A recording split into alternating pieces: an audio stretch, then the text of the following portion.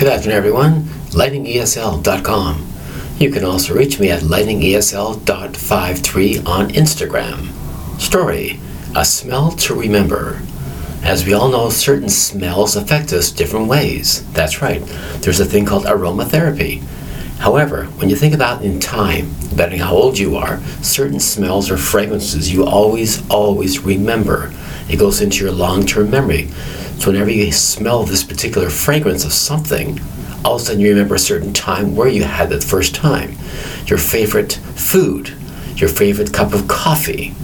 Now, if you go back even further, like I have, years ago when I was just a child in high school, as well younger in public school, a secretary in the office would make copies and copies and copies for copying papers to hand out to students. They used two distinct machines.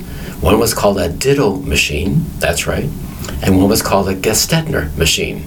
In either case, they had to use real ink, that's right, perforated holes in a certain stencil, and to make something called a photocopy. But in those days, there was no photocopy machine. However, what thing to remember is the smell. That's right, a certain odor it gave off. The ink was basically bluish, and they made 200 copies or more. However, the smell would permeate throughout the hallways of the school, and it was a beautiful smell. It was almost like smelling something make you feel high and feel real relieved and go, And also in those days, the actual photocopy piece of paper, when you received it in your classroom, it was still warm, and sometimes the ink was still wet. That's right, and that's how it was years ago. Think about certain smells you have right now. The smell of fresh brewed coffee, the smell of your favorite food being made in the kitchen, or you're walking along the street and somebody has an open window and you smell fresh bread being made. A smell to remember. Story. It's one of those things we always remember. And the strange thing about the human condition is a smell reacts faster than you're seeing something from your eyes. That's right.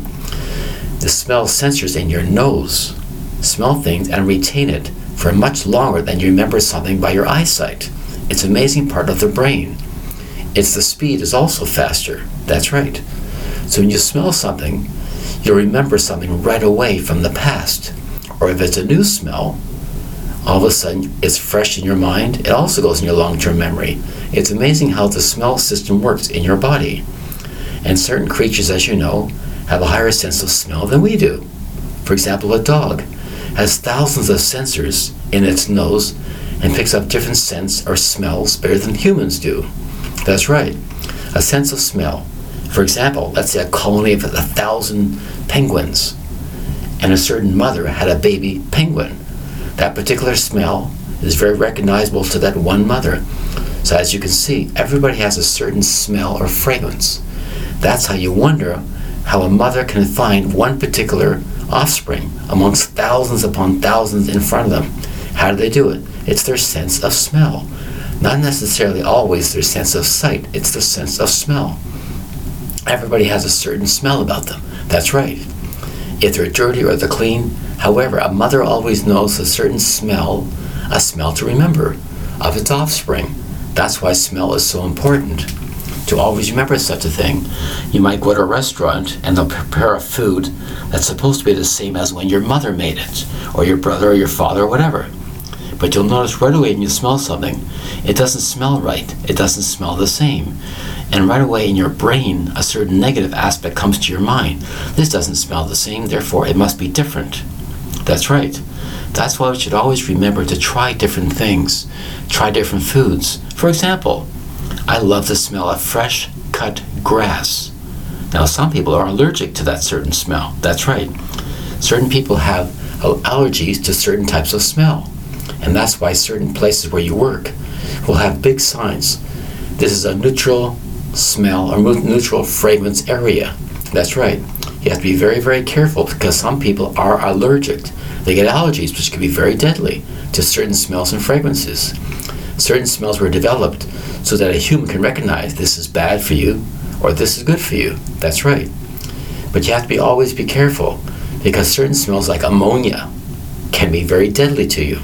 Certain smells will affect your lungs, your bronchial tubes, how you breathe, and that's why it can be dangerous.